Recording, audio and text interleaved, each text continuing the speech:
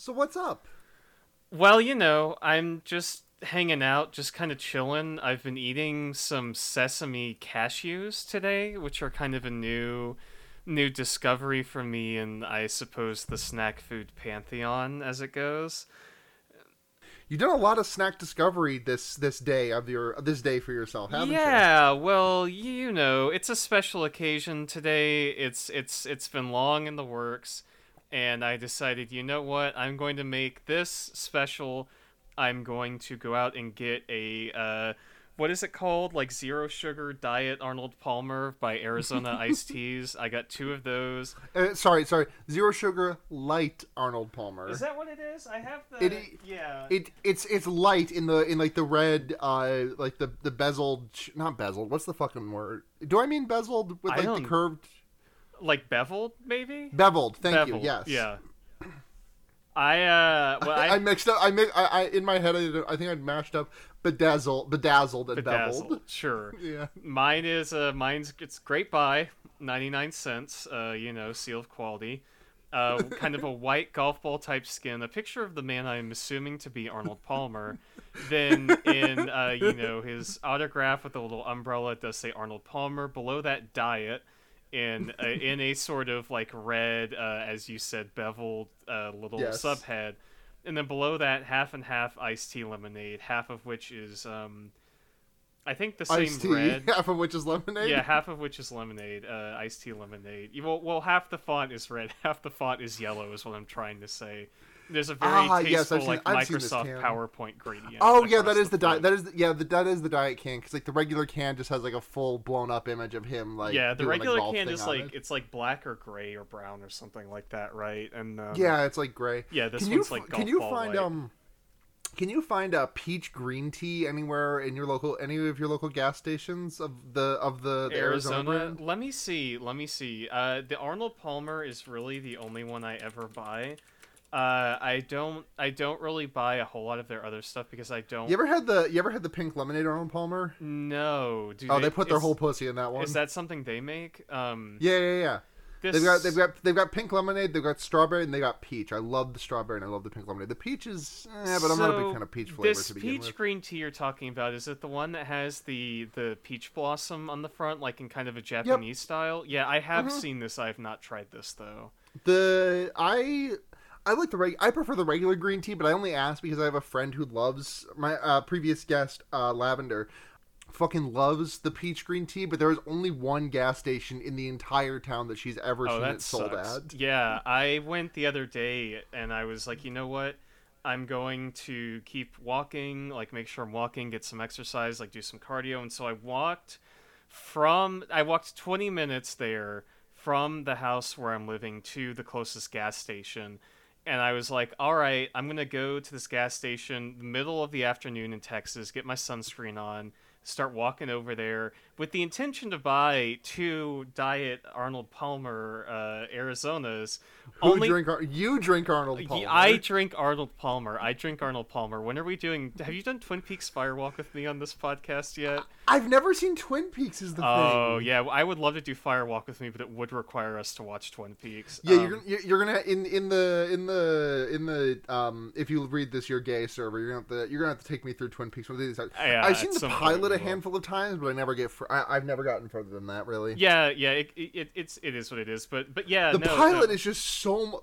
Anytime a television show comes up to me and says, "Hey, I've got a pilot episode for you," it's over an hour in length. It's 2 hours. Yeah. I feel like but anytime it's over an hour, like I feel as though I feel as though a hate crime is being done unto me. like okay. I mean, like the Americans has a pilot that's an hour and 10 minutes. I fucking hate that. Like 40 minutes, you get me. Listen, I'll give you 55 minutes. I'll give you 59 minutes. But if you cross that hour-long threshold, I'm not calling the police, but like I don't know. Who do I report a hate crime to that isn't the cops? I get what you're saying. It is 94 minutes. I just think of it as like a feature-length movie because that's really what it is. Oh, sure. Yeah. I just can't. If I think of it as a TV show episode, it's you just like, get red and angry. Like, it's just so daunting to me. It feels like a wall that I have to scale. Like this is the major reason that I've not watched that I've seen Fate Stay Night and not another Fate entry, because all of their first episodes are 45 minutes in length. Oh, sure. Though I will digress that the first episode of ReZero is basically 45 minutes in length. So, I guess I'm a bit of a hypocrite there. So what can you do? I have a podcast, and and you don't. Not you, but like the listening audience, you.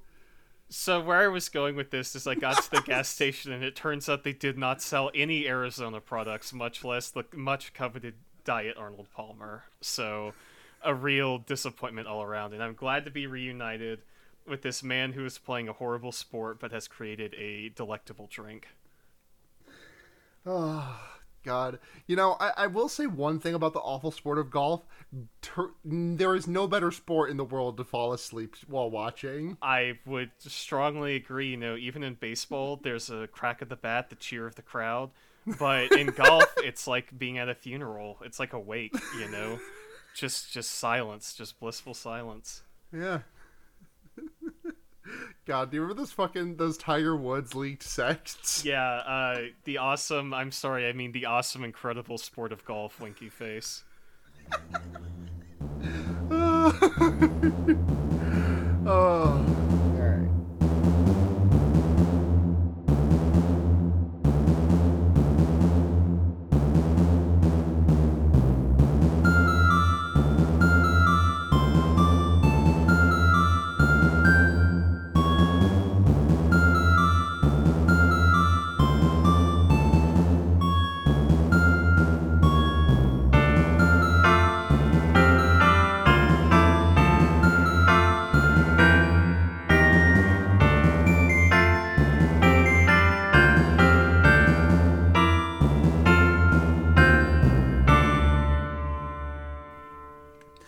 Welcome to Fear Baiting, everyone. It's your number one I Was Promised Teeth podcast. I'm Sara, and I'm joined by returning guest and host for this entire month of podcast, Morgan. Hello, hi, I'm back on my, third appearance on this show, so... I believe so, yeah. Yeah, we've been excited for this one. I've been excited for this one, so... Because this is the inaugural episode of Sawptember. The first, and given the dearth of Saw products we have left in our arsenal, possibly the last. Yeah, But you know what? I went ahead and put my whole ass into this, and I paid Blair to do a special cover art, and I paid friend of the show, former guest Maxie, to do. I believe Maxie was on our They Live episode, or not They Live. Is it They Live? I don't know. Roddy Piper? I've listened to a lot of them, but I don't know. No, I mean, like, I'm. You mean the actual show? Yeah. They Live is the John Carpenter movie with Roddy Piper and the formaldehyde faces. Yeah. Yeah. Maxie was on that episode. Maxie did the theme music that you heard at the top of the show, which I think is fucking great. It kicks ass. Hello, Zepp, for a new generation. Absolutely. I love it. We are here. We are like you said, ass in on this whole thing, I think, which is great. We really just like set ourselves up to get the most running start into this shit as we possibly could, because we did Saw 1 with Nathan, we did Saw 2 with you, and now here we are ready to just go full dick out into this thing. And it's a shame that it seems like the franchise ends with this one, I guess, because This is Saw 3. For those of you who are familiar with the franchise will know, for having the conclusion so nice they retconned it thrice. The thing about this movie is that the ending is so goddamn definitive that they realized if they wanted to make more, they would have to keep retconning discrete aspects of it until the entire trajectory of the franchise is based around the literal ending of this movie. I am not making that up. This is like the pivotal lore moment in this franchise going forward. I am so excited to experience all of that bearing out. The thing that I've been thinking about all day ever since I watched this movie, because we had a couple hours break in between watching it and recording it.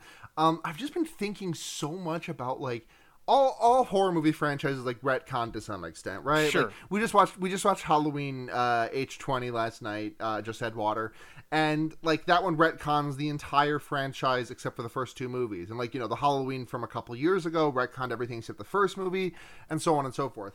This franchise in particular feels like the most retcon-y, Absolutely, though. Like, and we're only in the third movie, and it's like, already just popping off.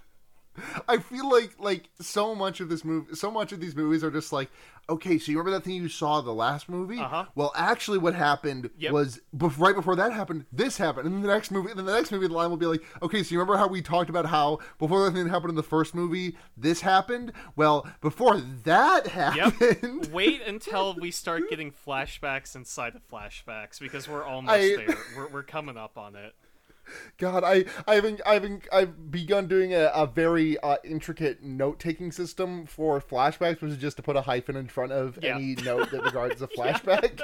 I'm gonna have to start doing the double hyphen. Yeah. You're gonna have to start keeping track of that. You're going to have to start doing a tertiary system of retcons where because the thing about the Saw franchise is that there's never a moment where they go and they say like Halloween H2O did, Just Had Water, where they say, okay, like we're retconning entire films. What Saw does instead... fucking throw Saw 5 in the garbage because that one doesn't count anymore. No, absolutely not. The thing about Saw is that it commits extremely strongly to every narrative decision it makes. Like spoilers for the end of this movie if you don't want to know up at the beginning of this podcast, but this film in particular, Saw 3, ends with Jigsaw dying, right? Yes, it ends with both Jigsaws dying because both Jigsaw and his apprentice Amanda die. These movies never retcon that. Like, they never say, oh, it was Jigsaw's clone, or oh, it was his brother, or oh, it was a body double. He stays dead. And they just, retcon around that. And so they immediately realize that Jigsaw is the best part about these films, and they're like, oh shit, how can we keep putting him in these movies in 4, 5, and 6? And they're like, okay, well, we'll have him inside of flashbacks, and we'll have him inside of retcons of flashbacks, and we'll have him in, jammed into this interstitial between two scenes which were already interstitial flashbacks from the third movie flashing back to before the first movie. It's nuts. It's really, really nuts. And I think you see in this movie a lot of what I was talking about with Saw 2, where Saw 2 has its moments, but 3, 4, 5, and 6 are when these really get kind of nutty with it. You know what this reminds me of, strangely enough? Yeah, what? You know how are you a JoJo watcher? Yeah.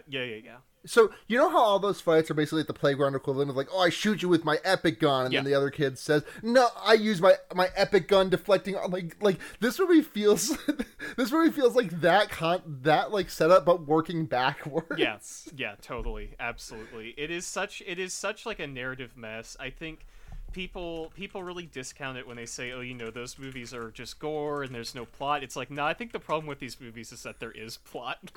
There's too much plot, frankly. If you look away from the screen for 5 minutes in this film, you will have no idea what's going on. You will miss some insanely pivotal plot point that is the main crux of Saw 5, and you'll be completely lost during that movie as well.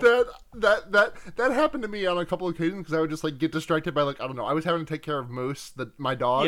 Yeah. And I was just I looked at him and was like, oh, hey, Moose, hello. And then I looked back at the screen and I'm like, oh, okay, I clearly just missed something in the 30 seconds I've not been looking at my screen. What happened? Yeah, here? Totally. We love lore, folks. This is for the next 3 weeks a lore-based podcast, I will say.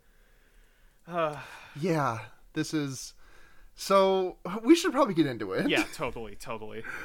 So we open with Donnie Wahlberg, who is who only exists in this movie through flashback, I think. Yeah, we never see him in the current time period. We only see him. Oh god, I'm already just my mind is shaking over how insane this is because I'm just thinking about how the Carrie, the other detective, is so obsessed with finding him, and I got baited and switched here because I thought this movie was going to be about her hunting him down or something, but she dies in the first 20 minutes. Yeah, she's out of here. It's immediate. We got to we'll get to it when we get to it, but it does start with Donnie Wahlberg, who at the end of Saw 2 was put in the Saw bathroom by Amanda, and it's him starting to, I think he escapes, right?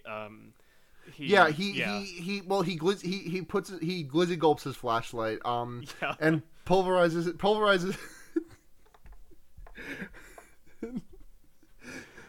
Donnie Wahlberg, the glizzy goat, in Saw takes a whole 18-inch flashlight, no problem. Just gets it all the way in there. Detective Matthews.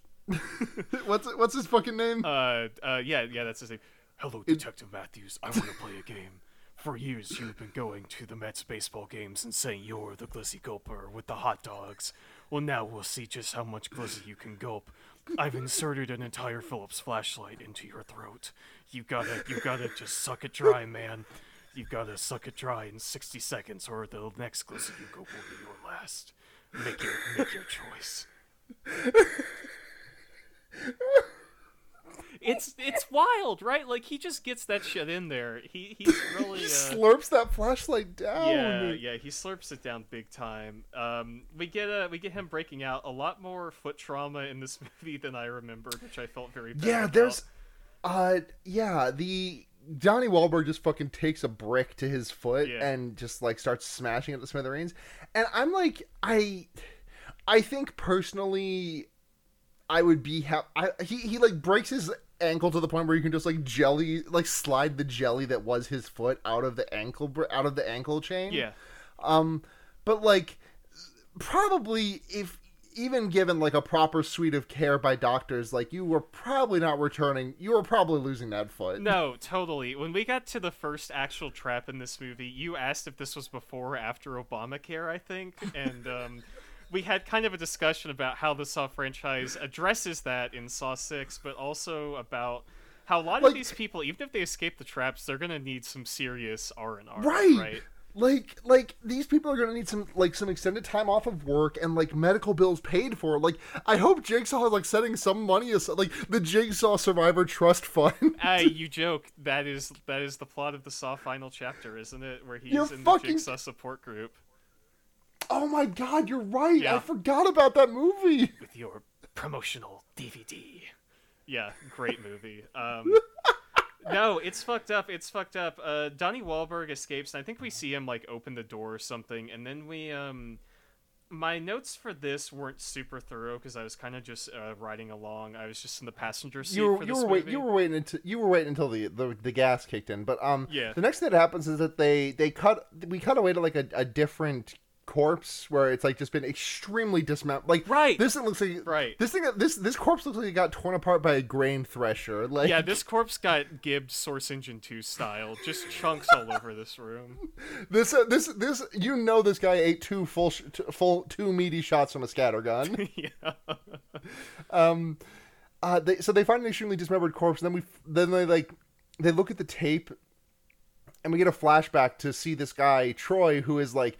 He's chained up, and he's got a bunch of chains inserted into his skin. Yeah, it's like the Hellraiser septum piercing trap. Yeah, exactly. Yeah. And Jigsaw comes on the TV and is like, "Hello, Troy. You have been in and out of prison. You are more comfortable in chains than out." And like. I know Jigsaw is not supposed to be a good guy. Yeah. But, like, he's supposed to be one of those guys who's, like, kind of right about some... Like, yeah. He's supposed to be kind of right, but, like, this is just a complete misunderstanding of the systemic issues happening writ large. Because Troy is definitely choosing that, like, because he... Like, you know, re-entry into society after imprisonment once. Famously very simple. Jigsaw is the ultimate libertarian villain, which is that he hates the ways that society are bad, but he doesn't ever address the root cause of that, right? He's like, oh, geez, homeless people are bad, instead of being like, well, maybe it's not that, maybe it's the systems that create the system that can happen in, which is bad, right? Hello, Derek. You have been living on the street outside my apartment for the last 6 months. Exactly. Like it's almost this authoritarian right wing thing in the sense of like a death wish or like a Punisher, you know, where he is in some cases just picking people off the street for no real reason and putting them in these traps. Like the whole trial in this movie is predicated on a guy who's depressed because his son died, and Jigsaw's like, all right, your ass is going in the trap. Like, it's not even a revenge thing in the first movie, right? Because in the first movie, it's Dr. Gordon, and he's a doctor where Jigsaw's being treated for cancer, right? And in the second movie, it's Donnie Wahlberg, who is a shitty cop who is, you know, doing shitty cop things to people. But in this one, it's like, no, your kid's just been depressed and your wife is fucking another dude because she hates being around you. And so I'm putting your ass in the trap. From the outside, I had completely internalized this series as, like, people who were deserving of punishment in some grand way, getting their comeuppance from a guy who was like, I kind of assumed this was a bit of like a kind of like a fucked up Columbo thing where he was only going after like like people who were like untouchable for like monetary reasons or something or else. But to just get into this series, like the second movie is just like, hey, here's a bunch of people who were prisoners. And now they have to escape a death trap in order to teach the bad cop who imprisoned all of them a lesson. Yeah. Yeah, he's like a dog. He just does things arbitrarily. The moral code of Jigsaw is a lot like, you know, the rules of something like Freddy Krueger, where it's just as flexible as the narrative requires it to be, right. And will fit whatever contrived reason they figure out to put these people in a trap and have them blow up on the screen for Halloween. So it's a real limbo state where in some of these, yes, like in Saw 6, he's punishing evil insurance executives. But it's also like, oh, you gave me a parking ticket. I'm going to put you in the fucking ass reducer trap. Hello. Hello, Officer Michaels. You have been, I was only 2 minutes, do you remember last Tuesday? I was only 2 minutes late on my parking. I was going to get into my car and go home comfortably. But since you decided that you had to be a hard ass about it, I suppose you will see how hard that ass really is. In front of you, there is an ass reduction machine. There's a machine which will fill your ass cheeks with solid concrete. What's it going to be, Detective Matthews? Are you going to get that dumpy removed, or no, fuck, I lost it. What would it be? What would it be if he was going, if the punishment is that it's just an ass slicer. He's got to cleave those cheeks clean off, so it's just completely like Hank Hill. In the aftermath of this guy's tragic butt cheek accident, you can just slide your hand from one side to another, and you'll graze over the butthole and not like move your, like it'll be like the back of the Pokemon Avalugg. Yeah, it's gonna be like a manila folder with an indentation. I just think there should be more ass-based punishment in the Saw franchise. I don't think Jigsaw ever gets into ass play for these films, but I do think it's a fertile opportunity, to be sure. Listen, those gloves are expensive. Yeah, I fucking bet. So yeah, we get this whole thing. We're like 2 minutes into the movie, and we get this thing where a group of detectives breaks into a room which has been sealed shut with a sheet of metal welded onto the door frame. And it's what's her name, Detective Cassie or something like that? Carrie was her name, but they find Troy, and we talked about Troy, and there is we see Jigsaw telling Troy like, oh, you went to jail so many times, and this is this is just. Okay, I'm not going to get hung up on the systemic issues that we just spent 6 minutes talking about that Jigsaw does not grasp. Yeah. But then he's like, if you do not remove these chains and stop this bomb from going off in a minute and a half, you will die. But the thing is that, like, it's a nail bomb, and I've never seen a corpse in the aftermath of a nail bomb, but I have to imagine it does not, like, rend you limb from limb. Yeah, it's kind of like, it will certainly kill you. I would be very easy to believe that would definitely kill you painfully. Oh, absolutely. I just don't know if it would rip you apart like it looked like a werewolf went to town on your ass. No, I don't think it would be a sort of Hellraiser Cenobite situation where the hooks would just pull you apart into 19 discrete chunks.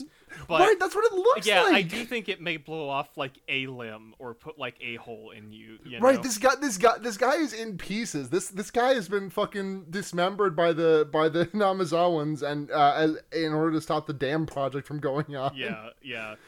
So we just find like a pile of this dude on the floor, and Agent Carey is there with one other cop whose name I can't remember, but Detective Hoffman is there as well. And he becomes and he's in there for like 2 seconds, right? Yeah, he's here at the beginning. Hoffman's going to become MVP, most valuable player in these latter sequels. All I know about Detective Hoffman is from the Jigsaw Quotes Twitter account, where he's like a Guido, right? Like they give him like a fucking like he's like, hey, what's the matter over here, kind of ethic. Yeah, and he's just horrendously incompetent. Yeah, that's Hoffman. So he's in this scene for a little bit. They're investigating this bomb and this chain situation. Like he's barely in this scene. Like no, I don't think he has a line. I only caught him because you pointed him out. Yeah, he doesn't do much of anything in this movie, which they kind of touch on. And so when he comes back, it's like, oh yeah, sure, why not bring this guy back? But and the detective Carey figures out that it's an inescapable trap, right? And that's kind of the central focus of this film, is that somebody is killing people with jigsaw traps that can't be escaped, and they realize that because the door was welded shut. And then there's this really great sequence where Carrie is back at her apartment, just like on her bed, like watching the Jigsaw tapes. Like, damn if that ain't me watching Jigsaw Best of Billy Puppet compilation on YouTube. It's really funny. Yeah, it's just, she's just like in a nest of papers on her bed, and the thing that happens next is so funny to me. Like, it's seamless. Like it jumps from Jigsaw videotape to like CCTV footage coming from inside of Carrie's house. Like, yeah, without the channel being changed or anything. Like the VHS tape just flipped over to. Yeah, he hacked into the wiring. I don't know. Gotta. Yeah, he fucking turbo hacked that CRT. Yeah, totally. He got the Game Genie on there and switched it over to the right. Yeah, the live camera input.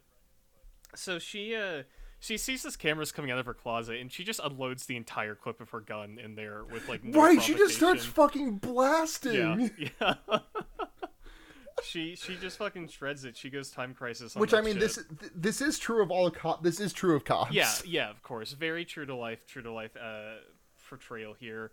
Then it turns out that, oh shit, the fucked up guy was behind her all along, and it's the pig. Oh no! And I have to admit that this scene did get me, because like it's like you see, because like the closet that the camera is in is like right next to where Carrie's TV is set up. Yeah. So like the camera is like slowly panning from Carrie herself, like it's following Carrie standing up and like looking inside the closet, and it slowly pans over so you can see her, like you see her waggle her hand in real life, and you see it on the TV. Yeah. And then eventually it's only the TV that you see, and then the pig mask comes out. Yeah, it's good. It's good. I think it's good. Yeah, these movies have some good sequences in them. Like I think this, it's unreal how good the cinematography is in these movies. Yeah, it's a lot of fun. So, they do a lot of cool camera tricks, especially with the transitions. Yeah, very much so. Oh yeah, this is when she gets put in the old spicy keychain trap. Gives her the spicy keychain, gives her the piss challenge, and she has to stick her hand into a big vat of yellow liquid, which we find out is acid. This is where she's like strung up. She has this like big thing screwed into her rib cages. She's suspended from the ceiling, and this is where Billy the Puppet, as is tradition, comes on the TV and just endlessly roasts this woman. Where he's like you prefer to throw yourself into the work and investigate corpses. Well, that's very appropriate because you are also dead on the inside. Like, damn, like you don't have to do this whole trap shit. Just provide, like you just right, like get like a Xanax prescription or something. It's fine. Right, it's right. fine. But no, he roasts the hell out of her. And I think during this bit where he was laying out his poetic justice, you said you were like, I think I love these movies, but I don't know what the exact moment was. It was something like that, yeah. Yeah. So really good stuff up here. She's all hooked up. She gives herself the spicy keychain and burns her hand off. And then when she unhooks this big like mechanism she's in, it goes off anyway, and her guts get put on the outside, essentially. Yeah. Yeah. It like and I was honestly surprised that the key even wanted the lock, because like I knew this was an inescapable trap in some way or another. Yeah. But like I kind of assumed that the inescapability of it would be like the key has been slowly dissolving in acid and like has just immediately eroded away at the teeth on it, and therefore it will not turn the lock anymore. I think maybe you're giving the screenwriters of Saw a little too much credit on that one, but I do. Yeah, frankly, I do understand where you're coming from on that. But no, it's inescapable because she's been put in a fucking like. I don't even know what to call it. I think it's called like the angel wings trap or something like that. I kind of expected this to like I don't know, crack her ribs or like pull her lungs out, or because I'd heard it referred to as the angel trap, and I kind of expected to like pull her lungs out in like a funky way that like makes her look like fucking Hannibal style. Yeah, you know? Exactly. But she just kind of like gets opened up, and there's some skin flapping around, and you see her like guts just not really slurping out, just kind of sitting there, you know. Yeah. We also get a post that scene of her being dead, right? And like her getting hacked to bits. Am I thinking of something else that happens? I think they do. They maybe. I don't know. I actually have no idea. So sorry. I was looking at the angel trap on Google Images, and I did just find a version of the angel trap. Which somebody the Kurt Angle trap. The Kurt Angle trap. This is called the reverse angel trap, and this is by the GIF Tickler on DeviantArt. So you can maybe kind of guess the direction this particular image has redesigned this trap. I'm excited for you to post this in guest room. So you do want me to post this, is what you're saying? Oh, I need to see this. So you're okay. So if people get mad at me, I can say that you specifically requested to see this one. This image of kind of an anime girl. Put in sort of like a Dr. Octopus type machine, where it seems as though if she does not escape the trap in time, her feet and body will be tickled by an intricate series of rollers attached to this four-armed machine. Is this what you wanted to see? I'm sorry I just went completely silent when I saw this. I'm just kind of processing this. Yeah, it does seem, looking at their page, they have made several other tickle versions of famous Saw traps, but I'm gonna leave it on this. I think once per episode we should check in with this artist and see what they brought from. All right. see what Saw trap they brought from. Yeah. See what Saw trap they've ticklified. Yeah. I mean, yes. Is the fail state just like tickling forever? I think the fail state is just that you get your feet put in these weird roller things, and they kind of do like a massage on you. You know, it's like it looks like their intent is to tickle, but yeah, I think it is, right. Like, I don't think right, but like because the end state of a jigsaw trap is death. Like, well, this is good jigsaw. This is good jigsaw. He tickles you, right? But like, okay. Go on. I guess I'm just wondering, like, what is the... Do you just get tickled forever? I mean, okay, let me click on the page. I will go deeper and actually read you the description. Okay, so, here... This is everything I wanted Sawptember to be and more. Here we go. So this is the angel trap, parentheses, Saw a tickler's rendition. They have, put a description here, which is 2 lines. I will read that for you now. Alright, I'm so excited. Angel trap, best trap from Saw 3. If you think otherwise, fight me. And there is there's one reply here from Nor Voriath on 2018. Least this one has a means of success, unlike its cinematic counterpart. I mean, true. Also, like, I think that they're right, but I feel like there's no other traps in here to write. I guess the Twister is, I guess, worth writing home about, but like, yeah. What else is there? We'll get to them, but like, what else is there? Like the frozen lady, the pig shit. I think the one that stands out to me the most is the pig trap, just because it's so absurd, but like, it's just so stupid. Trap list for this one, going in chronological order. There's the Hellraiser septum trap. There is the spicy keychain trap, which we just went over. Mm-hmm. There is the fucking cold shower trap, which I hate. Oh no! Well, before that is the shotgun necklace trap. Right. The shotgun necklace trap, which is like a full movie thing, like it's strung out. you know what Alfred Hitchcock said about putting a bomb under a table. It's essentially Yeah. the same method. When the bomb is a 5 shotguns pointed directly at your Yeah. face, like you put the 5. God, I think we should endeavor to make the next like, what's an opinion you have that make people will make people go That's like a great this, post. like an image That's a of great post. Yeah. Yeah, you should put that in the Fear Baiting account. Hold on, let me just do that Yeah, one. so real you do quick. that while I list off the other ones. Then there is the Sun Toys trap, aka the pig shit trap. Then there is the Stretch Armstrong trap, and then there is the man is the greatest monster of all trap, which we'll get into at the conclusion of this film. But there's the heart rate monitor trap, which I guess is also the shotgun collar trap. Just kind of a, I think, much stronger traps than the ones we got in Saw 2, but By far. yeah, still not maybe my favorite overall. But there are a couple standouts in here. Where are we in talking about this fucking movie? We cut from, I think, the acid trap to a woman whose name I don't really remember, but she's like a surgeon. She's a high-powered, like, girl boss surgeon who is depressed. She's dealing with a lot of trauma from some event that I don't think we really get any context for at the beginning of this, but she goes to her job at the hospital, does an emergency operation on a kid, and then gets kidnapped by the pig, right? I think I have that in the right order. Sorry, I'm just researching my post to make sure that I am. Oh, by all means. I don't want to interrupt the poster's process. The poster's process is a very meditative one. Yeah, you need total silence, complete focus. You have to reach deep into the heart, the posting soul within, and just make a shit post about the Saw franchise. Yeah.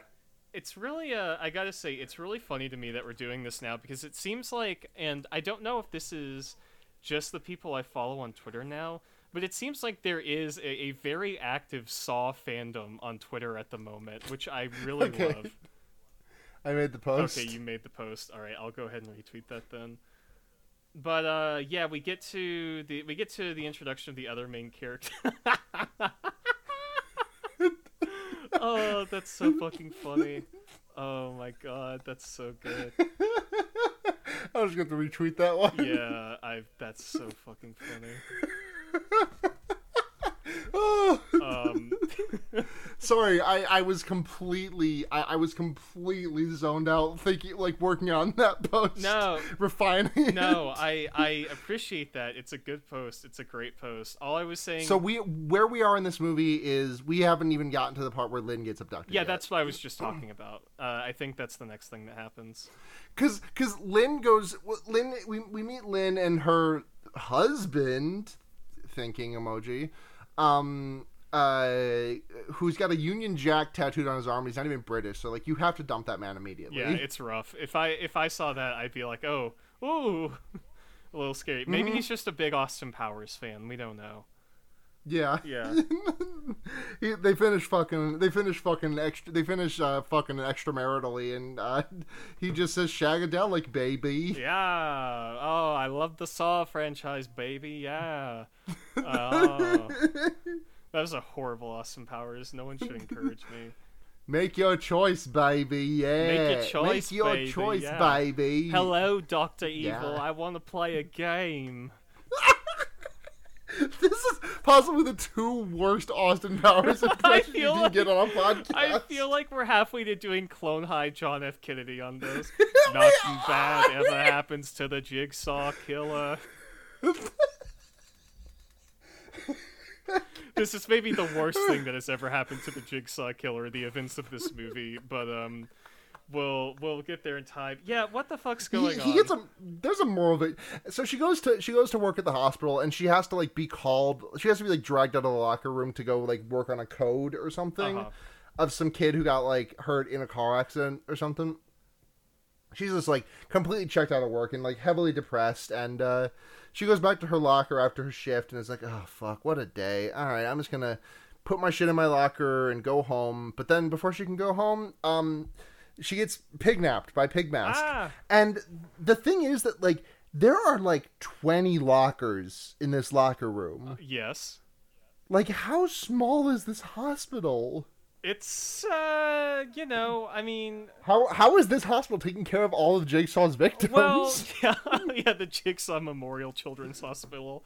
I don't know. I think that there is maybe like discrete locker rooms all around the hospital. Maybe there's not just one locker room. That's kind of what I assumed, but this is about where we started talking about the sort of infrastructure of the Saw franchise and how everywhere in this movie is either like just the most disgusting room you've ever seen in your entire life. Just right. There's police stations, detentions, not detention centers. juvenile. What's the You word said I'm like juvenile. juvenile centers? detention. Yeah. Juvie detention centers, or like just fucking like the worst basement. Yeah, just like nasty Freddy Krueger boiler room type bathrooms. No one in this universe has ever heard of a magic clean eraser. No one has ever heard of Windex. Well, they weren't invented.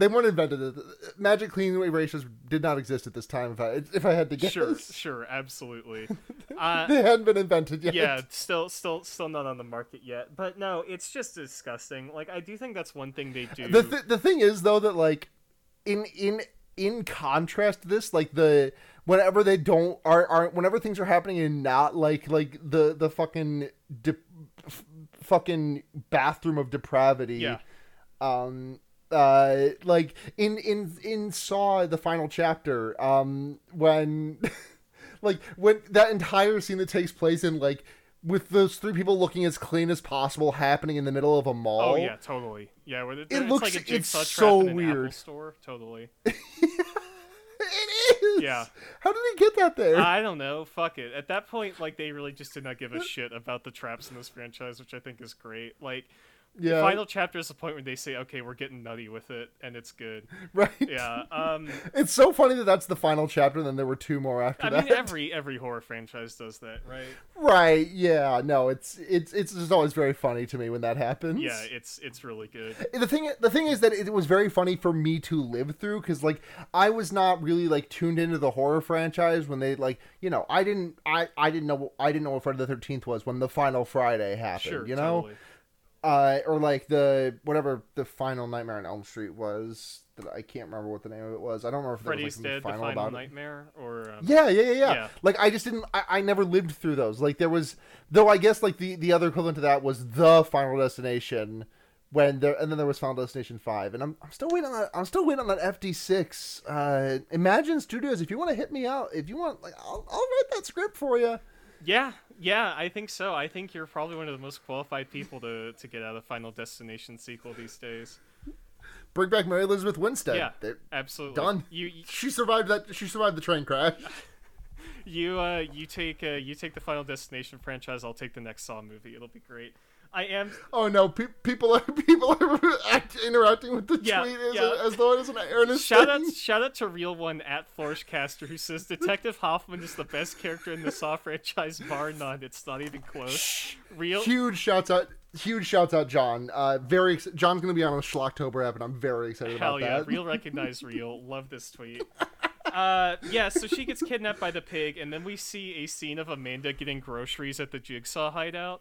Oh, I mean, we don't know it's Amanda, right? It's Pigmask, but like it's returning home to the gamer setup with like all of the traps and tricks laid out. Yeah. And also Lynn is there.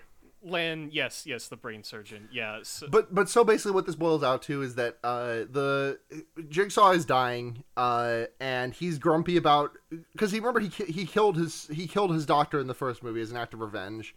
Lynn is like, well, he's fucking dying. I'm gonna tell you all this shit. And Jigsaw says, death is a surprise party. Unless you're dead on the inside. It's so good. Fucking MySpace forum signature ass. Right. He is the fucking greatest of all time villain. Like, the best thing about Jigsaw finally coming into this movie is that we're in such close proximity to him in a way that we kind of were with Saw 2, but really haven't been much with this franchise so far. And so, this man's commitment to the bit is ruthless. Just stone cold.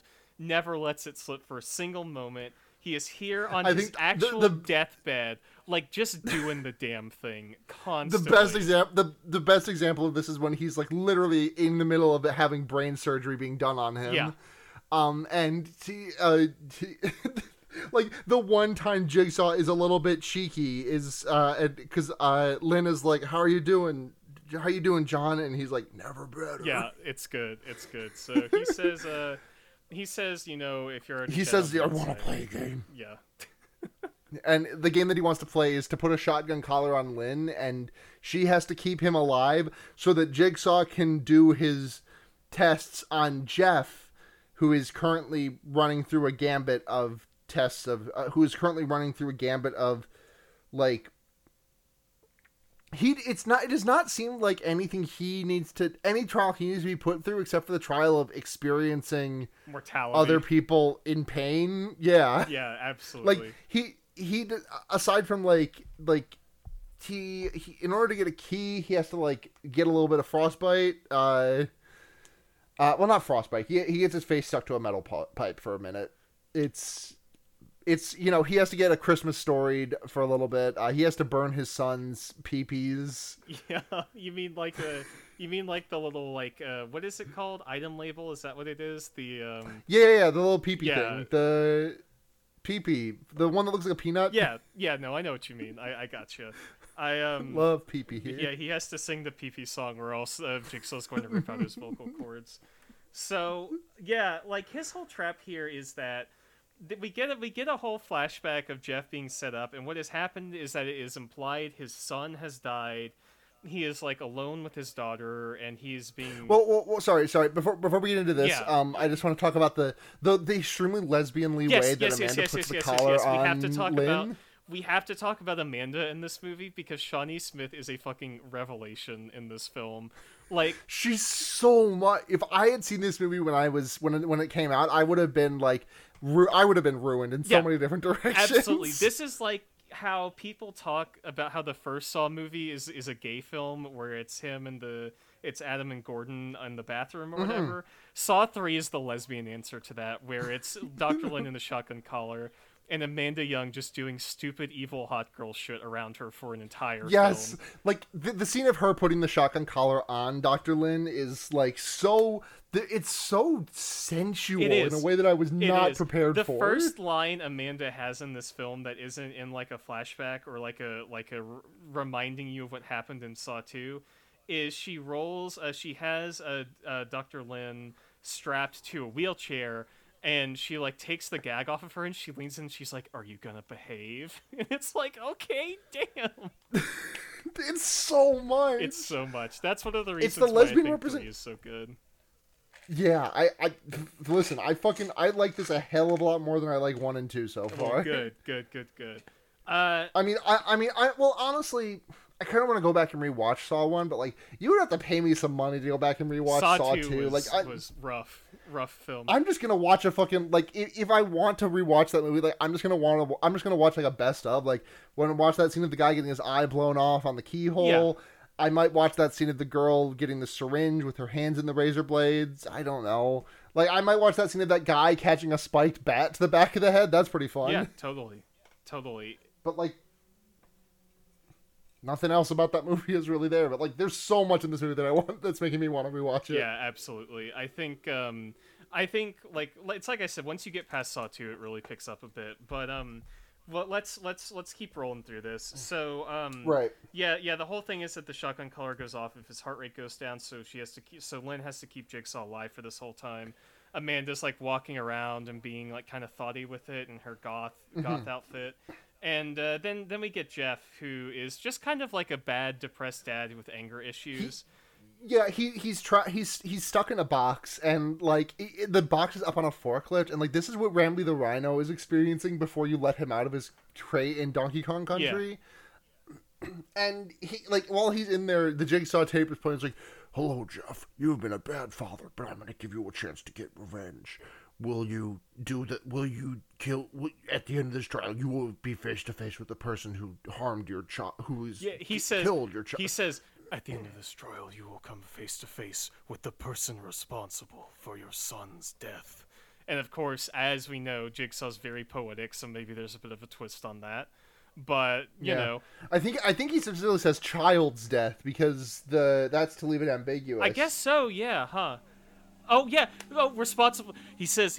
What he says is, "You will come face to face with the person responsible for the loss of your child," is what he says. Yes. It's like yes. it's very much, as we find out, your son is in a safe location type quip from Jigsaw here. But right. Jeff, basically this whole movie, a lot like Saw 2, it takes place half in the operating room with Jigsaw, like a locked room mystery or like a stage play, and then half of it of Jeff going through all these traps. And there's not really an auxiliary police narrative in this one, like there was in which I'm thankful for. Yeah, totally.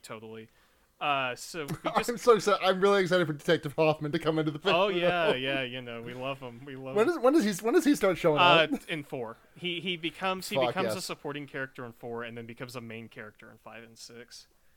I'm excited. Yeah, so shit happens in this movie, right? And the first thing that happens is Jeff goes into probably my least favorite trap of the entire Saw franchise. Well, Jeff gets knocked unconscious and has like a flat. Jeff like falls out of the crate and like has a concussion, and like falls unconscious briefly and remembers the time that he was like, this is the time that he was being abducted and he was like pretending to like shoot. He was like pretending to face down his son's killer in the mirror with a gun. Doing a taxi driver, yeah. Yeah, he's doing a taxi driver, and then he's like, oh fuck, I can't find my son's sucklet anywhere, and so he like storms into his daughter's room and is like, where is Dylan's sucklet? Swear to me. Yeah, he goes Batman Beyond on this. Batman Beyond, I know. Batman Begins is what I'm trying to say. Yeah, He comes up to his kid and he says, your movement's kind of schnasty. And then she's so devastated that she loses the that she gives the sucklet back. Exactly. But then he looks at the daughter and is like, he is feeling very guilty about the way that he is treating her, but also he's like, look, imagine if mom could see us now, which is a really like, this kid did almost nothing wrong. This kid just wanted a stuffy. Yeah, exactly. The like, the areas where this franchise places blame on various characters is just nuts to me, right? Like, right. Who they blame for certain things in this is just it's like it's the kid's fault for just being, having this stuffed animal because he's a bad dad. Jigsaw loves putting bad dads in the Saw traps. I will say that. This is the second time that he's done it. And he gets abducted by the pig like in their house, right? If I'm remembering correctly. Mm-hmm. Yeah, and then he breaks out of the box, gives himself a concussion, which I think you said, and there's the cold shower trap, which is my least favorite trap in the entire franchise. It's just boring. Yeah. Like I'm like, the thing is that like, slasher franchises, you got titties in them, right? Sure. But like you were talking about this, and like Saw has never really been a franchise about that. Like every woman in this franchise has kind of looked like shit every time they've been on screen, and I don't like the thing about the titties being out in a slasher movie is that like you see the woman like having fun and having sex and swinging her bongarongs around, and then you see her get like sliced in two hot dog style by Jason. Whereas like in this, you just open the door and she has titties out, like pussy out. Yeah. But the thing is that like I think that this torture implement would look, because the thing is that like she's just in a really really cold room, like a freezing cold room, and getting sprayed with like the misters at a grocery in a produce aisle. Yeah, he fucking made her into a stalk of celery and put her in the grocery store mister. But the thing is that like, even setting aside the fact that the titillation doesn't really make sense in this like the titillation doesn't really make sense in this franchise, like I think this would be like, cold wet clothes is so much worse to me viscerally than cold wet body. Yeah, I definitely agree with you. This is just like, it's one of those things where Saw they're cheap and trashy movies, right? But this is a level of cheap and trashy that they normally don't go for. So it's really just an excuse to have like titties out on the screen, and it's the only time these movies are titty out, I think. Right. And I agree that I think visually it would be a lot more striking if there were, like frozen clothes dripping off of her or something like that. But what it ends up being is it just missed her, and she gets cold and she gets ice on her, and Jeff has to reach through like a gap in two freezing pipes to get a key to let her down.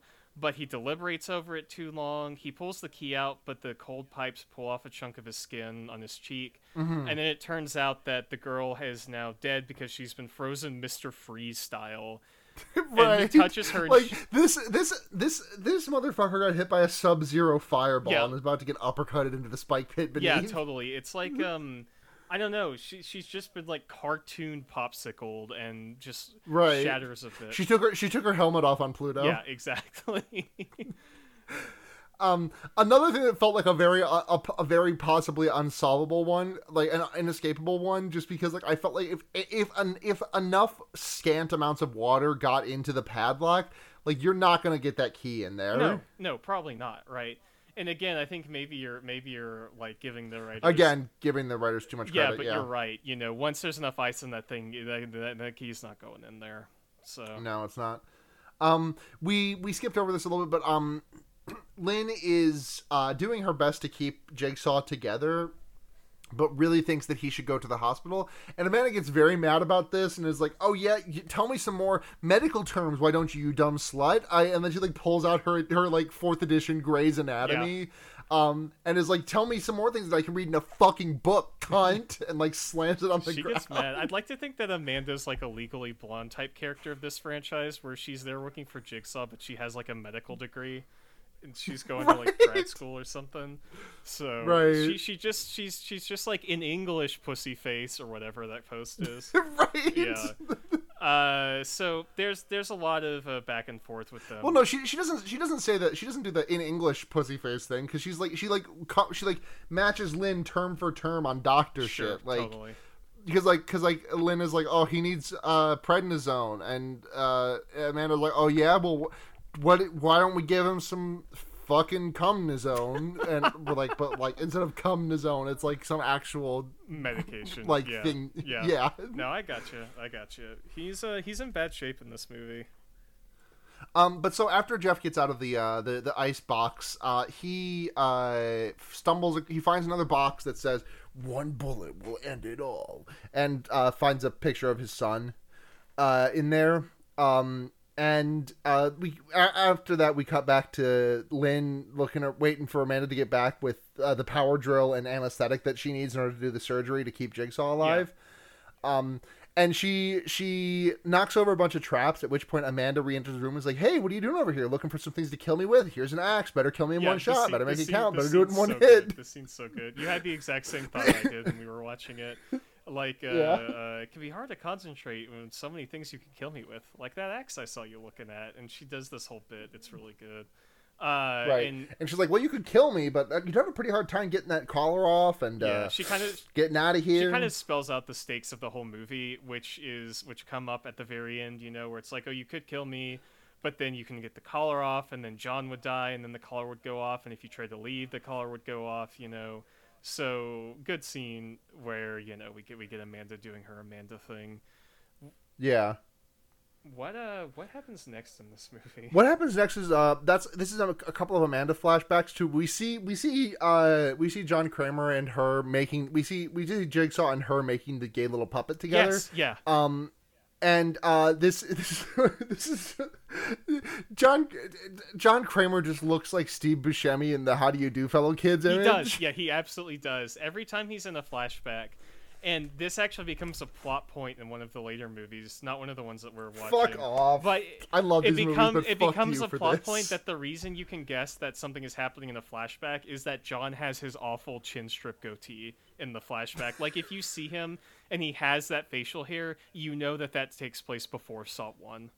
Like, that is literally a visual indicator they use later in this franchise. That's incredible. It's really good. But so...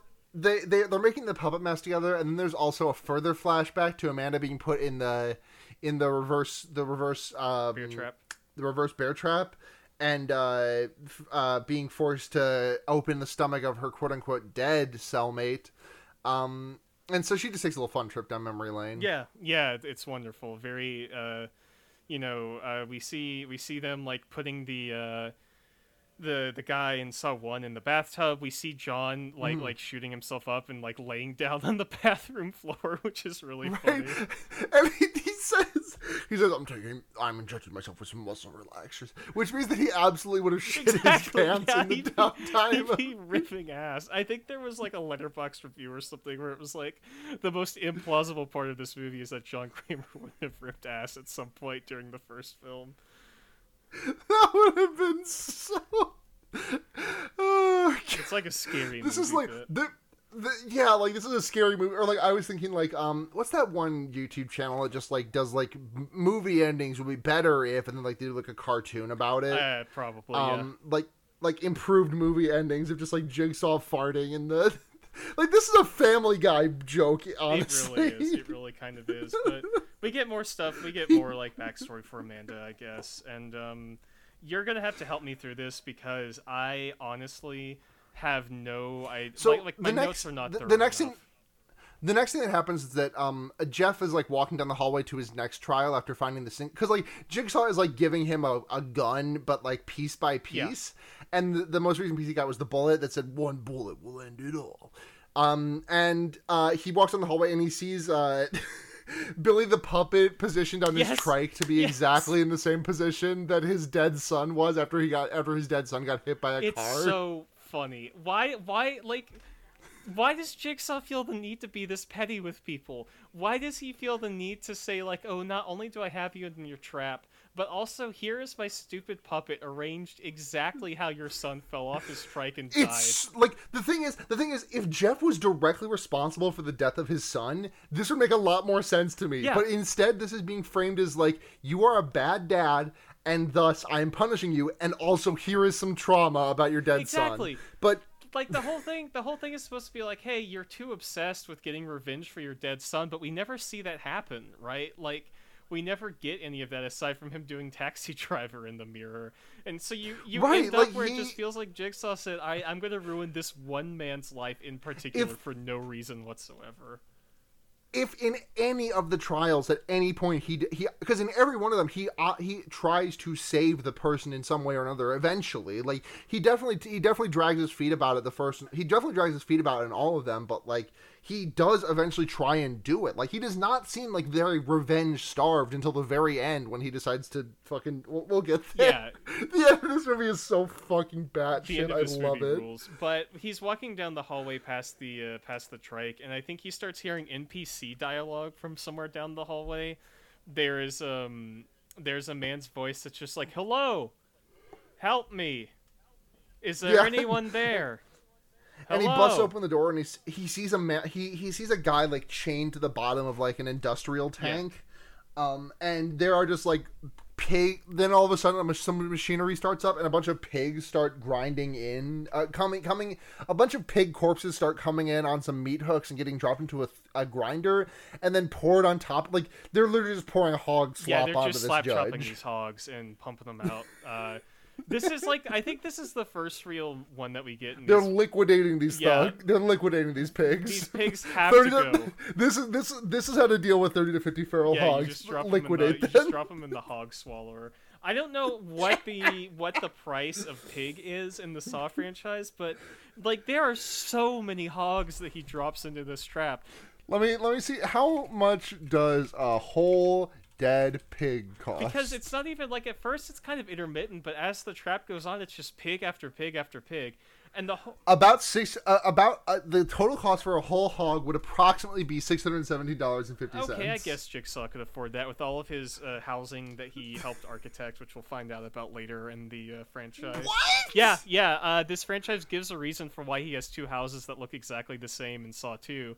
And the reason is that he was an architect and he planned city projects or like city affordable housing, and all the houses look the same. So they literally give a reason for it. But oh my god, the focus of this game, which is kind of the first big Rube Goldberg trap in these movies, is that Steve or Jeff or whatever his name is has to press the button to incinerate a load of his son's old toys to get the key to get this guy out of the hog swallower. I don't like. I don't really get the metaphor at work here. Like, is Jigsaw saying, "Oh, you've been so greedy with holding on to your son's memories, you're like a pig"? Is he saying, "Oh, this judge is a pig, and therefore I'm going to drown him in pigs"? Was Amanda like workshopping the poetic justice on this one? I really don't know, but conceptually it is very funny to me. Like, yeah, you gotta burn these old photos, or else this guy's gonna get swallowed by hog shit. He's just gonna he's just gonna be completely enveloped by 30 to 50 liquidated wet hogs. Yeah. God, I wish that were me. Wet hogs? Are you kidding? Anyone? No. All right. I can't, wet hogs. Yeah. Sure. Why don't we move on? Yeah. So he saves the judge from the pig slop machine. The way that some of these traps are named, it feels like. Have you seen Mob Psycho 100? I have not. No, I'm aware of it though. Okay, but like the thing is that like so many things in that show are like referred to as the like one of the main characters thinks that he does not have any psychic powers whatsoever, but he pretends that he does. So like he will do things that is like massage therapy technique, and like just give someone a nice massage to get rid of the quote unquote demon on their shoulder, which was just a knot on their back. Yeah. Or self defense rush technique, which is where he runs at someone and punches them while shouting self defense. Great, incredible. So yeah, Jeff burns his son peepees, and we cut back to Amanda, who is drinking energy drink brand. Yeah, she has like this energy drink. It's like it's got like a. It looks like a black can of Bud Light, except for it says energy drink. It's so good. She's just sitting here with like her leather combat heel boots, like kicked up onto this console with her energy drink brand energy drink. Fucking solidarity, huh? So she's just watching this trap unfold. And I think this is where she starts to get jealous, where she thinks that there's like this weird emotional thing between Jigsaw and. Well, I mean, Jigsaw is basically like, "Hey, are you single? What's your relationship?" He is kind of hitting on this brain surgeon, except not really, but kind of. Because right. It's funny to say that he is. Yeah. But this is when they do his surgery, right? Because they cut up. The surgery takes like 10 minutes to do, but it's like they cut open his scalp and they drill open his skull and they just let a bunch of blood out. Yeah, they take a power drill to his cranium. And Jigsaw gets so hard he gets nauseous and says, "I think I have COVID." Yes. They like finish the operation, but he starts like his heart rate starts becoming irregular. It's because he's having a horny flashback to the date he had with his ex-wife at the park. Listen, I cannot stress enough what a colossal character Jigsaw's ex-wife is going to become in these movies going forward. She becomes so fucking good. Her and Hoffman are the two key players of this franchise going into like 5 and 6. Unreal. It's so good. Fucking phenomenal. It's so good. I love that. Yeah, it's because they kill all their characters and they're like, well, fuck, who do we have to carry this franchise? And it's like, fucking Hoffman, I guess. Is it his ex-wife? Yeah, his right? ex-wife, not his wife. Okay, they were married, and at some point. Well, I was just clarifying because I felt like I was just clarifying because on in my memory you had been referring to her as his dead wife. I thought she was dead at first, but I was wrong. It is his ex-wife who I thought died, but she doesn't die. She's just injured and hospitalized during a flashback. Gotcha. But no, he's horny over his ex, and then he like comes back to reality. And he's like, "Oh, I love you," and Amanda thinks he's talking about Lynn and gets all pissed off about it. We love it, folks. We love it. Which ties into the next thing later, which is that like Lynn comes in after the surgery and they're like recovering, and Amanda's like talking to him, and Lynn's just like, he can't hear you, and she's like, "Shut the fuck up," and pulls a gun out on her. But then Jigsaw wakes up and says, "No, I could hear the whole time. Amanda, go fuck off." Yeah, he just tells Amanda to get lost. And Amanda just like shoves her deagle back in the back of her pants. Yeah, just carrying it in the back, Yeah, saving that for the next round. Totally. So you need to practice good econ if you're gonna be working with this many. Yeah. This many fucking traps. Listen, as we see later in this movie, Amanda's apparently an expert marksman, so we'll get to that when it happens. Yeah. God, I forgot about the thing you're talking. It's so funny. It's so good. Yeah, so we go into Jeffy's third trial, which I don't remember anything. I don't remember any of the setup. Jigsaw keeps giving him different gun components, and this is when he walks into the room with the what's this guy's name? Terrence? Something like that. I thought his name was Troy, but I think that was the guy at the beginning. No, Troy's the name of the guy. Yeah, Troy's the name of the guy who was in the Hellraiser trap at the beginning. Let me see here. Saw 3. But so yeah, you looked that up, and so Jigsaw or Jeff walks into the room, and this guy is the guy who was like the drunk driver, I think driver who killed. I don't think they ever Jeff's say son. that he was drunk. He just hits the guy. He hits the kid's car. He hits the kid with his car. But I'm looking on the Saw wiki here. So the guy's name is Timothy Young. Oh yeah, drunk driver responsible for the incident. Yeah. I thought it was drunk because I also saw that on like the Wikipedia, on like the regular Wikipedia article. I saw that he was listed as a drunk driver, but I don't remember there being anything in this movie that intimated that he was in fact drunk. Maybe it's something that's revealed in like Saw 5 or something. I think they just like intimate it, right? Where he's like, "You made one bad decision, and now he turned your son into a." He turned right on red in the country of Canada. Yeah, exactly. So he is in this trap that slowly by increments twists both of his arms and his legs like piece by piece. And there is also in this room You're gonna have to carry me through this one because I was able to hang on for the arm pieces, but as soon as his legs started twisting, I had to like I just like had to turn around and look at Smile while the guy screamed in my while I heard the guy scream. Yeah, pleasant experience. So he is in this thing called the rack where he'll twist around. And the key to this trap is a literal key, which has been hung in front of a shotgun. And if you pull the key, the shotgun goes off, right? And what ends up happening here is, again, like the other traps, Jeff waits until pretty much the last second, by which point Timothy's arms and legs have both been twisted around 180 degrees. They are twisted around Xbox 360 degrees and broke away. But then he is getting his head twisted at the very end, and Jeff pulls the key but doesn't stand in front of the gun, so the gun goes off and kills the judge, the guy that he rescued from the hog shit trap. And so he has the key, the other guy is dead, and before he can unlock the rack to set Timothy free, his head gets turned around backwards ways and he dies. Yeah. It's alright. It's fun. It's fun. I do kind of like this trap. It's definitely like the reverse the angel whatever trap is great to me. But this one comes in second. This one comes in second. Yeah, for this movie, I think this is probably the second best one. Yeah. What my next note just says Jigsaw's putting the cassette on the chain wax. Oh yeah, this is where he they cut back to Jigsaw and he's talking to Lynn about something, and he puts this tiny little cassette on the like a surgical table and covers it in melted candle wax. And I don't think that ever really comes up, but it may be relevant later. Is all I'll say. And then also Amanda opens a nasty letter, which we don't see the contents of, and we don't know. We didn't find out about that in this movie, right? No. So she, while Jigsaw is talking to Lynn and Amanda's feeling really jealous, she picks up like a padded envelope that just says Amanda on it. And as Jigsaw is expositing at Lynn, we see cutaways to Amanda, who's like starting to freak out and get really upset over whatever this letter says. And then she goes and confronts John and Lynn about whatever was written on there, right? But we don't really know exactly what that is. Right. And we also get a flashback now because Amanda is like insistent that nobody ever changes. You know, she's the baby from the I Think You Should Leave sketch who doesn't think people can change.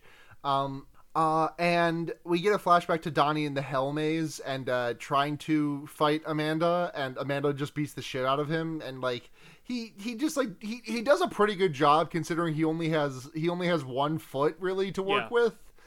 But Amanda eventually beats him, but like she doesn't kill him, right? She just kind of leaves him. Yeah, I mean I think it's left ambiguous as to whether or not he's dead, but we do see her walking out in like all leather. Very good look for her, beating Donnie Wahlberg up in all leather. You love to see it. She's still got the short in this look. She still got the short black hair that she had in last movie. Yeah, totally. So she leaves him, and he's like yelling at her. He's like, "Oh, you're not Jigsaw. You'll never be Jigsaw," and she's upset about it. And Yeah. then this is where shit kind of starts coming to a head in this movie. Like, this is kind of the conclusion of the film. Right, because Jeffy is going into his final trial, and it turns out that this is just on the hall from where Jigsaw is in his little surgery bed, and it's at this point that Amanda and Jigsaw and Lynn are arguing, and Amanda she's basically has her arm, like, she's like holding, like, she's doing that thing where, like, you know, you have one arm down and the other one like reaching across and grabbing your forearm, you know what I'm talking about, like, so you got like your. And she just, like, kind of, like, has the gun pointed, like, kind of sideways in her... Like, to be clear, I'm not saying she's, like, holding it out, pointing it sideways. Like, it is, like, her arm is down, then her elbow is crooked a little bit to the left, and then she just, like, pulled the trigger and just blasts Lynn's torso off. And, like, the blood splatter hits Jeff, like, right in the face. Yeah, Jeff, like, comes into the workshop and sees this happen. Like, the way she shoots her is so funny. I need to animate it, because she's just, like, slumped over and just really lazily, like, lifts this gun, like, over her other arm, like, sideways, not even looking, and just blasts her in the side. So Amanda is apparently, like, an expert Daredevil type marksman who can just sense where people are in a room. And this would also, like, I'm sorry to get fucking cinema sinsy about, like, gun, but this would, like, absolutely, like, fucking blow her elbow out of its socket. No, it's fine. She got that Jigsaw strength. It's all good. She got that Jigsaw strength. She got that Jigsaw grip, pussy. Yeah. Got that make your choice type pussy.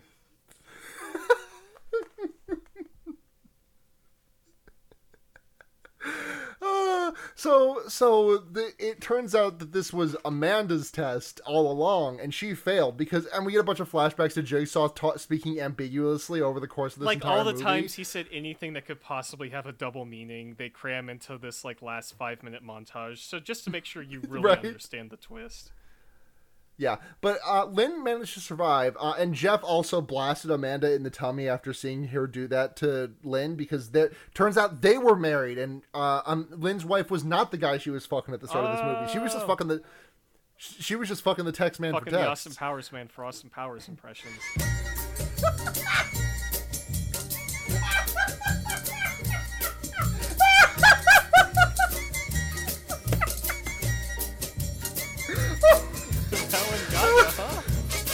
Yeah.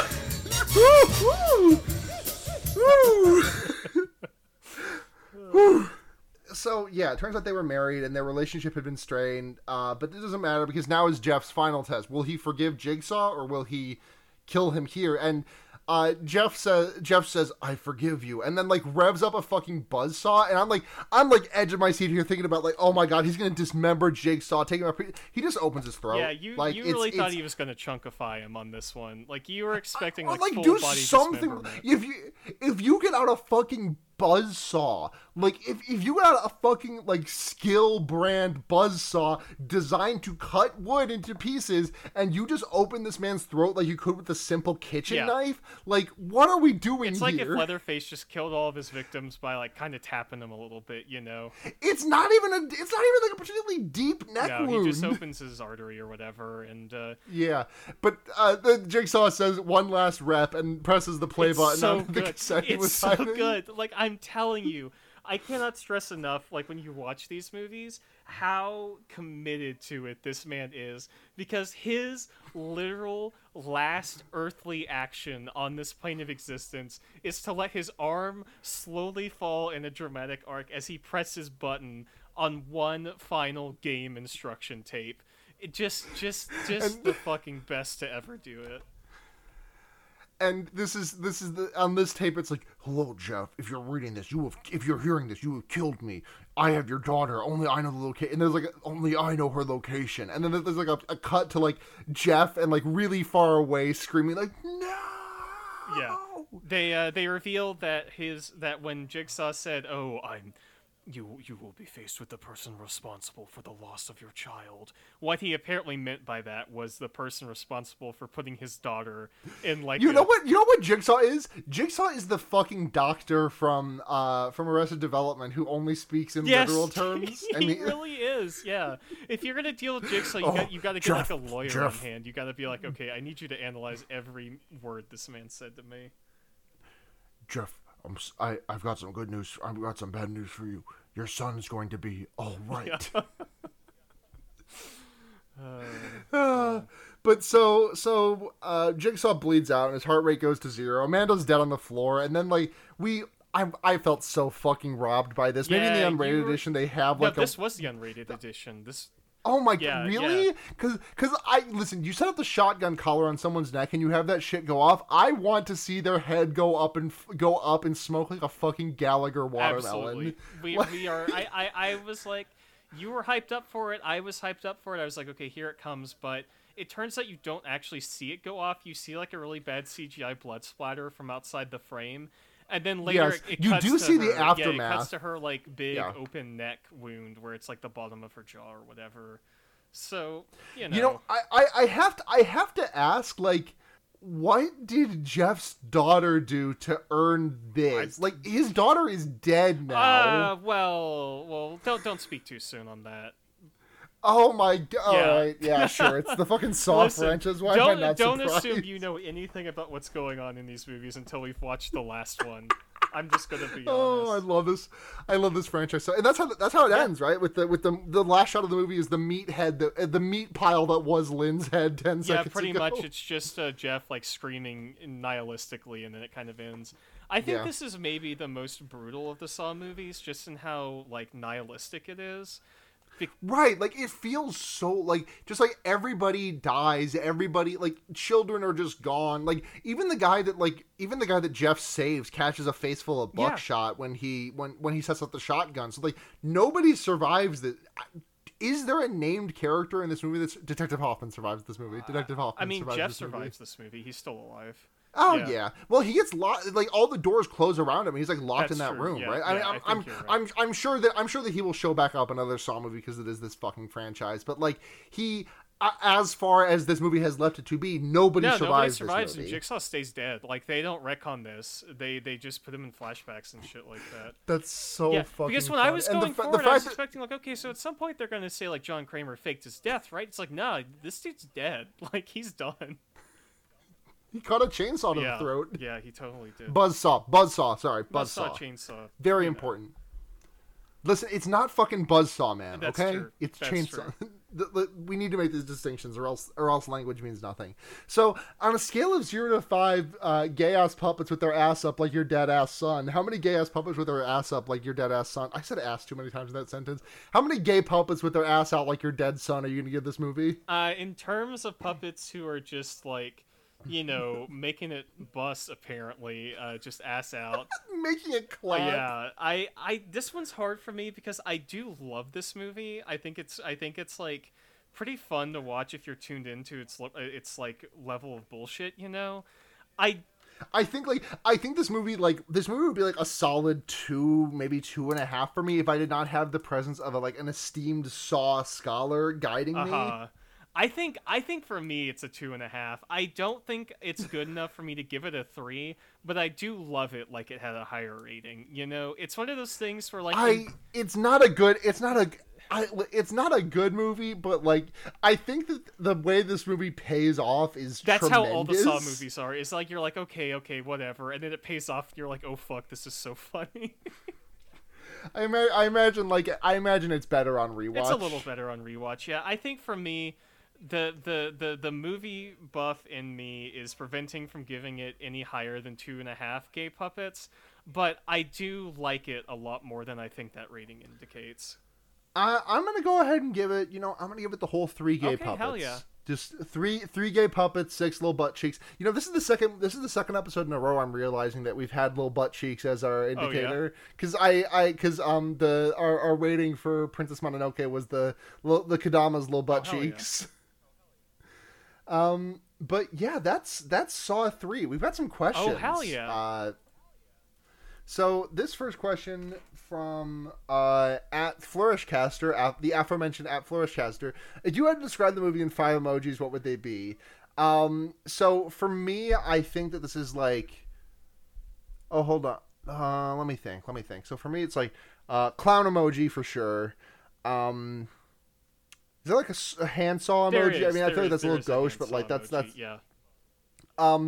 Guy screaming face doing like the scream. Uh, Needle, Okay. definitely Needle. And I guess Chain. There is a jigsaw piece emoji if that helps at all. I guess, but like I'm already doing the Saw. Sure, like yeah. If I do one of the, like, if I maybe like swap out the Saw for the jigsaw piece, like I would not You would include not both. include I feel like both that's of a little those. bit much. The rest of them you would say are more like plot oriented choices.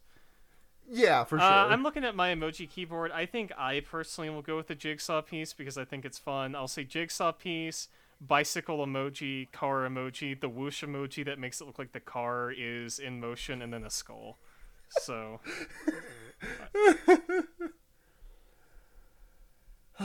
Okay, this one from Jasmine Marsh at Pidmon. Is Jigsaw a cross between Batman and Walter White? I think that's giving him too much credit in both directions there, frankly. Yeah, I think he's like... He's a bit Walter White with it. He's a little Walter White with it. I think he's more like... people may not be happy to see this, but he's more like Joker fan with it to me than anything else, because it constantly feels like he's doing like the most twisted thing at a given point. Yeah, he's doing like epic atheist Joker type stuff in most of these movies. So this one, I mean, yeah, I don't know. He could be kind of like Batman.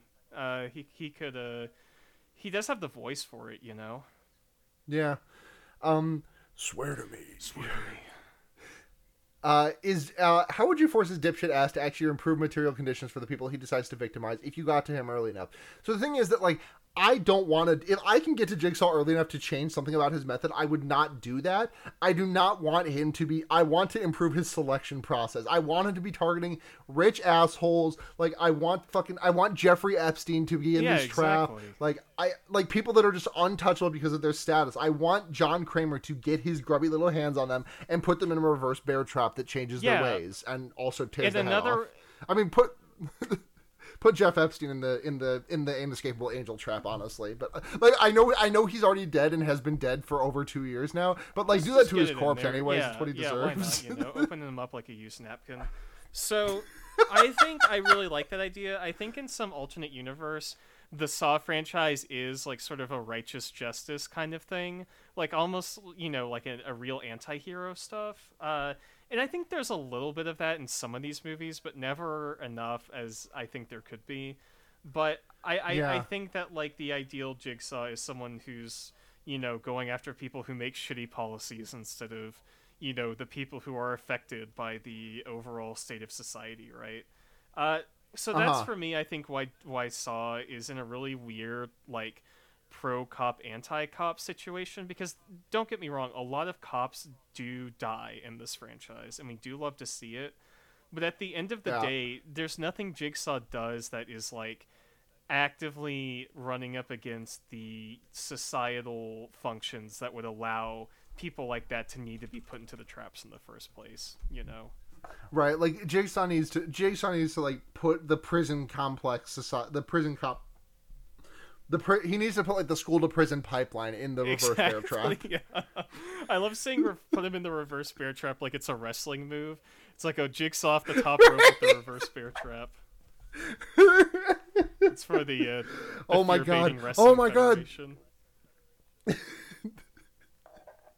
Jigsaw's climbing the buckle. Is he gonna do it? He is. Oh, he's going for the angel salt.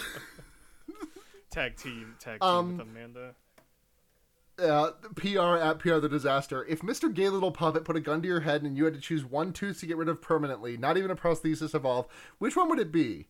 That's a toughie. That one is tough. I like it can't be any of the front row just for like functionality's sake. I will say I guess I'm just popping out, like I've still got a wisdom tooth in there, I think. So I know that's a cheap, if I can't say my wisdom tooth, I'm gonna say like one of my molars. Yeah, probably just like the backmost tooth on the left hand side for me. I don't know, just something like that, like I could still conceivably chew without. Right, for sure. Would not be fun. A lot of teeth stuff promised in this film that the movie itself does not deliver. Right. Like, even the poster, there's no teeth stuff in this movie. stuff happening in this I didn't film. want to see it because, like, the three things that I cannot handle in horror, as I've discussed multiple times, are fingernail stuff, teeth stuff, and severe foot trauma. But this movie had an abundance of one of those things. I can't believe I forgot it's how not much the foot one you'd shit was in expect. this movie. I'm so sorry. It's honestly completely fine. Like, I'm way better about it now than when I say I can't handle, I mean just like I cannot keep watching. Like, it used to be really bad. Like, seeing it in general. Like, I watched Funny Games maybe like a year after my injury. And like the scene in that movie where like Tim Roth's leg gets obliterated, like, sent me into a 10-minute panic attack. Now it's just like I just like as soon as I see it happen, I just turn away and I'm fine. I just like cannot be prolongedly exposed to it. So it's fine as long as I'm not forcing myself to look at the screen. It's perfectly fine. But I do appreciate that. Yeah, totally. But yeah, recommendations. What are you recommending this week? I guess I didn't really think about this that much. I guess I'll recommend Dead by Daylight because I've been playing that a lot recently. It's a lot like Saw, where I don't know if it's necessarily a great game, but I do love it quite a bit.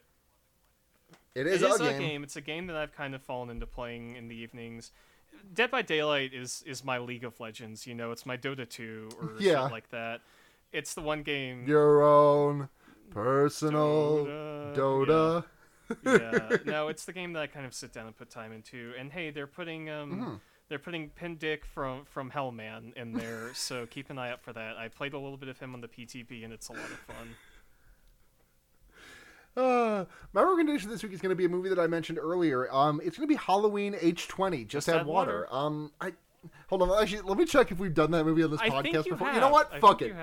We have, but fuck it. I have allowed guests to recommend movies that we've previously done. I'm allowing myself to do it because it's Sawptember. No rules, just right. The movie's really, really good. I had forget. In the time I'd spent away, in the time it had been since I last saw it, I genuinely forgotten the way that it handles like Laurie Strode's trauma, and I think it does it in a way that it does it with a maturity that I did not expect from that movie, given how much fun that movie is otherwise having. Like that, you can tell that the people who were writing and producing that movie like had a really fun time making a Halloween movie that was so referential to the originals. Like, obviously, almost all of them have a Michael Myers and, stuff about the Haddonfield and, Donald Pleasance involved or some kind of to that level. But like the extent to which it is just directly referential to those first two movies is really cool in a way that I really liked it. Also, Jamie Lee Curtis says headmistress at one point, and that made me flush emoji. Hell yeah. No, it's good. It's good. Yeah. So that's going to do it for this week's episode of Fear Baiting Sawptember. Morgan, thank you so much for doing this entire theme month with me. It's a big ask, and I'm really happy that we were able to work this out. Listen, I love two things in this world. I love horror movies, and I love to talk about movies. And the third thing on there is I love Resident Evil movies, but below that is I love Saw movies. So I am... Tune in next year for President Evil. President Evil's pretty good. I was thinking about doing Giallo, where we do Giallo films, like Italian Argento and stuff like that. Oh, ooh, okay, It's an idea. I know not all of those movies are great to podcast about because they tend to be paced really methodically, but right, like I enjoyed watching Suspiria, but I don't think that was like a great movie to recap for the pod. Not. Watching them is fun. Talking about them, maybe not so much. But Saw is great conversation fodder, and I am so excited, Sarah, to join you again for Saw 4 next week. Yeah. Tune in next week, Saw 4. So thank you. If you want to find, where can people find you? What's your plug your shit? I'm on Twitter at Kurscoat. You can find me on there. I'm sure a lot of people who listen to this podcast have been aware of my general internet presence at some point or another. But I'm on there. I do Emoji Drone with Sylvie, where we talk about emoji. I think by the time this comes out, we'll have our episode about the Emoji 14.0 prototypes up, ? It'll just depend on when I have the time to edit that, but you can find that on Twitter at Emojidrome. You can find my other movie podcast at Borat Club, where we are going step by step through the twin filmographies of John Travolta and Nicolas Cage, which has been pretty fun. And then I am on Letterboxd if you want to keep up with whatever shit I watch, at Sewer Peak, PEAK. And I think that does it for me, at least. Hell yeah. My Switch just started vibrating at me to tell me to do Ring Fit, which I will not be doing because I have taken a melatonin. Hell The yeah. Tony Hawk timer is down to about 40 minutes at this point. So we are at Fearbaiting on Twitter, patreon.com/fearbaiting if you want to support the podcast. $1 a month, basically a tip jar. Occasionally episodes get out early. And if you'll get first access to them if you are donating whatsoever. $5 a month, name right on the podcast, and message right on the show. $10 a month, all that. Pick a movie for us to watch. Obviously, if you picked one, we wouldn't get to it until after our current slate is through. But we'll put the iron in the fire and get to it when it's ready. So thank you very much to Luna Wolf, Paul Moran, and Paul Bechtel. We love you all so much. If you want to listen to my other podcasts, you can find them all under the Noisepace.xyz umbrella. Thank you to Matt GameCube for that. You can listen to the Wonder Years, which is an Animorphs podcast I do with my friends Blair and Seda.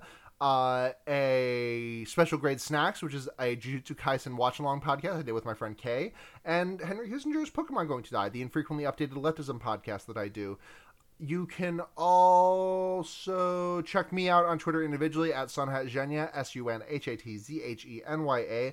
Thank you to Blair for editing this episode and also for the incredible cover art that we've got going for this month.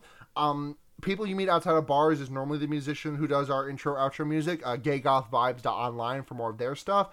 I'm shouting them out anyways, but you can also find our current theme music, which is done by friend of the pod, Maxie Satan. Check out their music at pastelhandgrenade.bandcamp.com. I'm going to double check that URL because I'm pulling that off my memory, but yep, that's Maxie.